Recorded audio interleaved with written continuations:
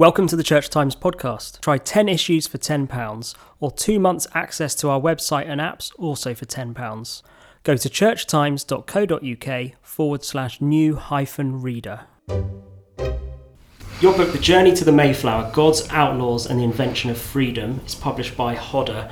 You write about it also in this week's Church Times. I mean, obviously the big hook for this is it's coming up to the 400th anniversary of the Mayflower setting sail. But you're doing something a bit different with this. This isn't simply a history of the Mayflower itself. That's right. In fact, it's not even a history of the Mayflower, really, because my book starts where most other books on the subject... my book stops where other books start. I'm not really that interested in the journey and then what happens to the pilgrims when they arrive in North America. That's a very important and interesting story, but other people are going to be telling that, I think. My story is about the illegal underground church, the religious movement in the time of Elizabeth I and James I, their experience of secret worship and of persecution and of exile, and the reasons why they felt the need to leave the country and go and seek a new life elsewhere. So it's a kind of prehistory to the Mayflower. Yes, that's right. Yes, it's the story of the English movement that then led people to America rather than a story of American beginnings. And how did you become interested in this area? I mean, I know you're a historian, but why this specifically? Well, it's a slightly wandering path, really, but I did a degree in theology at London Bible College, as it then was, now London School of Theology, and I did quite well in church history. My tutor persuaded me to stay on and do a PhD in church history, and I was quite interested in the English Revolution and that period of history, and Mike suggested that had been quite thoroughly dug over already, and if I was interested in that kind of area, then maybe going back a bit and looking at the Separatist movement. So that is what I looked at, and I found them very interesting. I found their thinking interesting, and the way that their thinking from Puritanism then kind of drifted into separatism, and then kind of one logical thing following another drifted into other areas such as founding the first Baptist churches. So there was that kind of theological background that I had on the movement. And then with the anniversary of the Mayflower coming up in 2020, I did this research years and years ago, but if I was ever going to use it for anything of any outward value, it's very interesting for me to do it, but I never published it or anything. If I was going to save any of those discoveries from oblivion, then maybe the anniversary would be a time to write a more general readership story of the movement, in which I could then drop one or two of those interesting theological discoveries that I made in the research. Let's talk a bit about that movement. Where do you start? How far back before the Mayflower set sail? Well, they trace their origins, and I do the same, to the time of Queen Mary I and her restoration of Catholicism, her attempt to burn Protestantism by rounding up Protestants and having them burned to life. And during that period, the Protestants in general, some of them left the country, some of them capitulated, but others went underground and formed these underground churches, these secret meetings in taverns and in fields. And that was quite a broad-based Protestant church, and it survived until the end of Mary's reign. And then, of course, Elizabeth became queen and had a Protestant Reformation. But Elizabeth's Protestant Reformation wasn't Protestant enough for a lot of Protestants, and so therefore you have the whole Puritan movement to have a more thorough Protestant Reformation of the church and get rid of the vestments that Elizabeth was keen to hold on to. And so my separatists were really the radical fringe of that Puritan movement. They were so outraged that these robes were still being worn by ministers in the Church of England that, like other Puritans, they protested and they campaigned to get rid of them. But unlike other Puritans, when they lost that battle, they couldn't remain in the Church of England with these things going on. And so they remembered the underground Church of Mary's time and said, even though that was a makeshift church, that's more like what we think of as a true church than what's happening in the parishes today. So they revived the underground Church of Mary's time to hold out, not against the fires of Rome this time, but against the Church of England. And what were these underground churches like? Were they quite varied? There was a network throughout London and in later years through other parts of the country as well. And we don't know a huge amount about what went on in the churches, but it seems that they were quite willing to experiment with radical thinking and radical ways of doing church. And so although there was a Presbyterian movement in the Church of England to get rid of bishops and have a more egalitarian structure, they experimented with the idea, to put in the words of Robert Brown, one of their later leaders, that the voice of God is the voice of the people is the voice of God. And so therefore they became more democratic structures and gave decision making to all the people. So it's a different understanding of the structure of the church. And they seem to me to have been quite charismatic in their worship. That wasn't something that they made much of a point about, but if you hear the odd description of their services, talk about people groaning and moaning, people calling out, one person will pray and everyone else will murmur and groan. So, quite interesting in that respect. They were also egalitarian in the sense that they allowed anyone to preach, not just ordained ministers. Often they didn't have ordained ministers, and you were allowed to interrupt the sermon with questions and have a more open discussion. Anyone who wanted to could lead prayers. They completely rejected liturgy. They called that babbling in the Lord's sight, so no written liturgy. It was much more spontaneous and free form. So no Eucharist, no.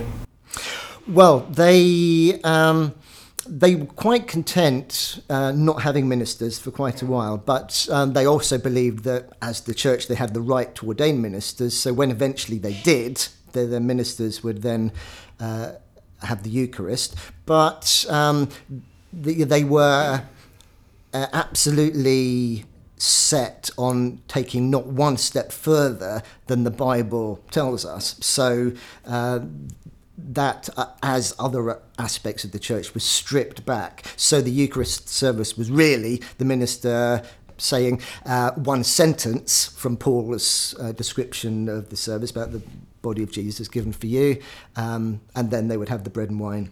So it was very basic, stripped back. No sense of a priest presiding. That was no, the word priest they absolutely hated, yes. But they did think that you needed to be ordained in order to baptise or to deliver the sacraments. Although later generations of the movement went more radical on that and allowed anyone to baptise. And the authorities clocked on to what was happening? Was there...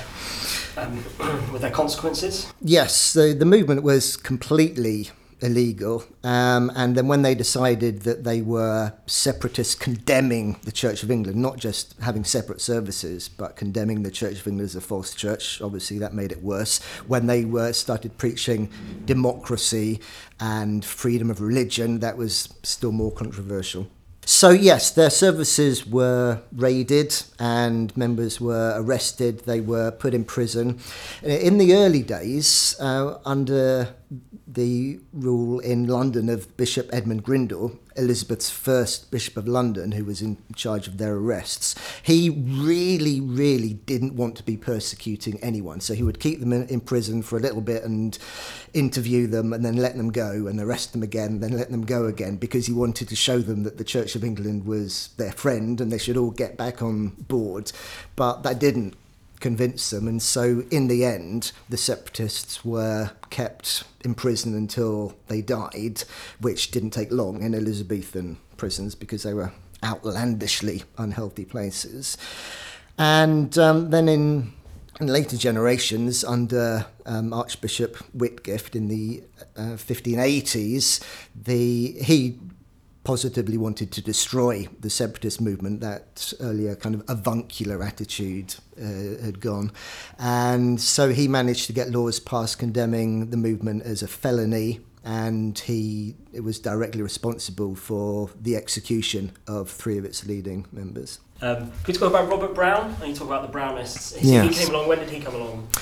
So he led the second wave of the movement at the very end of the 1570s, going into the 1580s. He was based in East Anglia, and he founded churches in Bury St Edmunds, we think, and in Norwich. And he then took his churches out of the country into exile in the Netherlands and then in Scotland. His great contribution, I think, was two new ideas which were hugely controversial and really hadn't seen the light of day in England before in quite the same way. The first, as I mentioned earlier, was the idea that the church is a democracy. The Elizabethan Church of England was a monarchy, the Queen ruling through her Lord Bishops, and the Presbyterian movement wanted to give that power to the ministers. And Robert Brown said that the voice of the people is the voice of God, and every decision made in the church should be made through the consensus and the majority of the people, though they should be advised by leading people like him. And his other great idea was that religion should be free. There should be freedom of religion, and the church is not an entire church state, not a whole nation united in one set of teachings and one set of religious practices, but the church is a voluntary community that people should be free to join and free to leave. That the church had no business making laws for people to obey, and the state had no business making laws interfering in religion. There should be complete separation between church and state. Those both ideas proving very influential, both in this country and when the Mayflower Pilgrims took them to North America as well. So what became of Robert Brown? Well, he was one of the thinkers of the movement, but he was not one of the heroes of the movement. There were a lot of people who faced death and were tortured and were killed for their faith. He was imprisoned numerous times. He was in and out of prison, and he took his church to the Netherlands and led it over there. But there were serious splits in the church, and this was a recurrent theme throughout the history of the movement. Whenever they got their freedom from prison and went and set up their own church, being able to do what they liked, they then found that they didn't just disagree with the Church of England, they disagreed with each other and split endlessly. So that happened in the Netherlands, and the movement kind of broke up. But Brown took his remnant of the movement, and he couldn't go back to England because, again, this is a recurrent theme of the movement. They believed God called them onwards and never backwards. So they had been called out of the Egypt of England across the sea into the Netherlands. But if they went back to England, they would be like the children of Israel who wanted to go back from the wilderness to Egypt. So there was no going back. So they looked around, where else is there a reformed church that we could go and visit their country instead? So they went to Scotland, but they got on every bit as badly with the Kirk as they had with the Church of England. There was no question of the Kirk tolerating separatism in Scotland, and they were disgusted by some of the remnants of Catholicism that they still saw in the Church of Scotland. So that ended with prison time as well. They left Scotland and they gave up. And they came home, and the movement fell apart. This was in the about 84, 85, I think. The movement was then revived in the next generation by new leaders who tried to distance themselves as much as possible from Brown because he had been a failure. Brown actually made his peace with the Church of England. He signed a submission to the Archbishop of Canterbury, which he tried to keep quiet about, but he did, and he eventually became the rector of Thorpe Church in Northamptonshire, I think it is. So, he was then obviously completely rejected by the separatist movement as a backslider.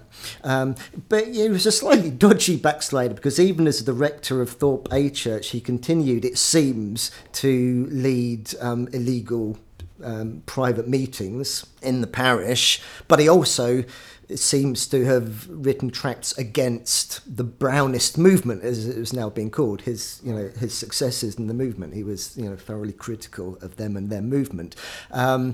So it was called the Brownist movement after him. Understandably, the later generations hated the name, and whenever anyone called them Brownists, they were deeply offended. And said something their opponents called them. That's right. Yes. Of course, and the fact that they protested against it so much made the name stick all the more. But they called themselves Separatists? Was that something historians They didn't even like the name Separatists. That was also another contemporary name, and they protested against that as well. They wanted to be called the True Church, but that didn't stick. They were quite happy with the churches of the separation, so that might have been a compromise, but that didn't stick either, really. And then those who boarded the Mayflower, the Pilgrims, that was in 1620, so that's you're into the reign of King James. That's right, James I of England. And I mean, does your book cover any of those sort of events that happened around that time, or the lead up? Yes, it does. So this was yet another wave of the separatist movement, which was triggered off really when James became king, and his one of his first appointments was to make Richard Bancroft Archbishop of Canterbury, and he, like Whitgift, was an arch nemesis of the Puritan movement in general and the separatist movement in particular. And so he immediately, as soon as before he came into power as Archbishop, he launched a campaign against Puritans, insisting that they sign subscriptions saying that they approved of everything in the prayer book, that kind of thing. And that led to a huge wave of ministers losing their jobs in the church. And so a good number of those, as it happened back in the early days of Puritanism, having lost their job as ministers, kept their role as ministers, but kind of took their people with them and founded these illegal underground churches, Brownist churches, as they were now called. And once again, they were imprisoned and they were put in stocks and banished from their homes, that kind of thing. And so there was already a thriving Brownist church in the Netherlands from an earlier generation. And so this new group, which a lot of them were based in the north of England, Nottinghamshire, Lincolnshire, they went over and founded new churches, kind of neighbouring the Brownist churches in the Netherlands. And then they had all kinds of arguments about all kinds of things, and they split up, and some went off into other cities. And it was a group that went off to Leiden under John Robinson, who they ended up being perhaps the most moderate, if you could use that word, of the radical Puritans, this Brownist, and they were more conciliatory to mainstream Puritans who came over, and they were the ones who sailed on the Mayflower to North America. This was actually the fourth attempt by Brownists to go to North America, so it wasn't a new idea, but the previous three attempts had failed, and it was John Robinson's church who succeeded in negotiating with the Virginia company to go over to Virginia, but obviously they missed and ended up in New England. They also had a thriving printing industry, this church, which got them in a great deal of trouble, and it almost wrecked the whole thing when they were found out to have been printing these books against James I, but they just about got away with it. And they hired their ship, they bought their ship, and they made their supplies, and they made it off out of the country, and the rest is history. And we see a lot of those ideas, I guess, in the Founding Fathers, of separation of church and state, freedom of conscience. So those were the ideas they took with them. Yes, that's right. Although, so Plymouth Plantation, which was founded by the Pilgrim Fathers, it was... It then had neighbours from the Massachusetts Bay Corporation. They were not separatists. They were Puritans who didn't like the way the Church of England was going, didn't want to separate at home, but supposedly avowing complete loyalty to the Church of England. They left England so they didn't have to follow the rules of the Church of England and founded their Puritan colonies there. And they were rather more successful commercially and numerically and economically than the separatists in Plymouth plantation. And they weren't interested at all, the Puritans, in religious freedom. They wanted to impose their Puritan idea of the church on everyone. And that ended up having probably, at least in the short term, rather more influence on the way that these settlements were run in North America. And there wasn't much of an ideal of freedom, although as a kind of counterculture, that idea was kept alive. And so you had Rhode Island being then formed as a kind of breakaway state where there was freedom. And what even the Puritans, who didn't believe in freedom of religion, then found was that you can form a settlement in the wilderness in which you insist that everyone worships in the same way. But if anyone really doesn't agree with you, they can just pack their bags and go over the hillside and form another settlement beyond the horizon. So, there was de facto freedom of religion even among those who didn't believe in it. So, in the end, freedom of religion won. Are there any aspects of the Separatist movement that remind you of any parts of the Church of England? Well, it's funny, I suppose, that Brown's idea of freedom of religion, that the church should be a voluntary community, was absolutely antithetical to everything that the Church of England stood for at the time. And everybody knew that the church must be a whole state bound together in one set of teachings and one set of practices. But, Brown's won, really, has he? He might not have won the argument in a debate, but we've all come around, really, to that idea that the church, whatever it might have been, the Church of England is now a group of voluntary communities, and we've still got the parish structure. It's still it's got that relationship that continues to the state. It's still got a relationship to the land. But it is, in effect, and I think most people in the Church of England are probably quite happy about this, that it has no ambitions to impose its teachings and its practices on the whole of the country. It's quite happy to be the religious meeting for those who want to come, and for those who want to go to other religious meetings to go and do their own thing, and for those to lie in to do their own thing. So, we seem to have come round to Brown's way of thinking in some ways, even if we are rather happier with the vestments and the ornate robes of the priest than the Puritans would have been. I was also just wondering about some movements in the Anglican Communion and the Church of England today, which are seeking to bring the church quote, back to the Bible to be biblically faithful. Yes. Are there any echoes there with the Separatists? Yes. Well, one of the things that strikes me about looking at the Separatist movement is that back then, people really did assume that there was one clear reading of Scripture. And if we all got around the Bible and read it carefully, the plain meaning of Scripture would come out to all of us. And so when there are disagreements on what the Scripture is saying, it must be because you're a bad person and you have a bad conscience, and so therefore you're trying to read the Bible wrongly. And if you just tried harder, and if you just really wanted to know the truth, we would all agree on it. And 400 years later, it is utterly obvious from the whole of that history, every single year of that history, people have read the Bible differently to each other and have not been able to convince each other, and so we've all gone away with completely different understandings of what the Bible is telling us. So any sane reading of the Bible, it seems to me, has to accept that I have my reading of the Bible and you have your reading of the Bible, and the Bible is something that people are always going to find different things in and are always going to come away with different interpretations of. So any movement which tries to say this is the one thing that the Bible says and we all have to agree with it, otherwise we are disagreeing with the Bible, is hopeless. History has shown that you can place very great store in the Bible. You can try very hard to hear what the Bible is saying, and you can try very hard to remain true to the Bible, but you also have to accept that other people doing the same thing are going to come to different conclusions, and we have to live with that. The Journey to the Mayflower, God's Outlaws and the Invention of Freedom by Stephen Tomkins is published by Hodder at £20 and is on special offer at the Church Times bookshop for £18.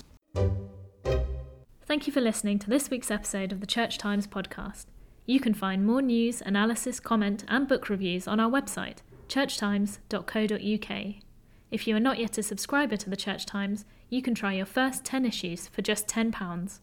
You'll get the paper delivered to your door every Friday, plus full access to our website and digital archive. Go to churchtimes.co.uk/subscribe to find out more. The music for this podcast was provided by Sought After Sounds. Tune in next Friday for the next episode.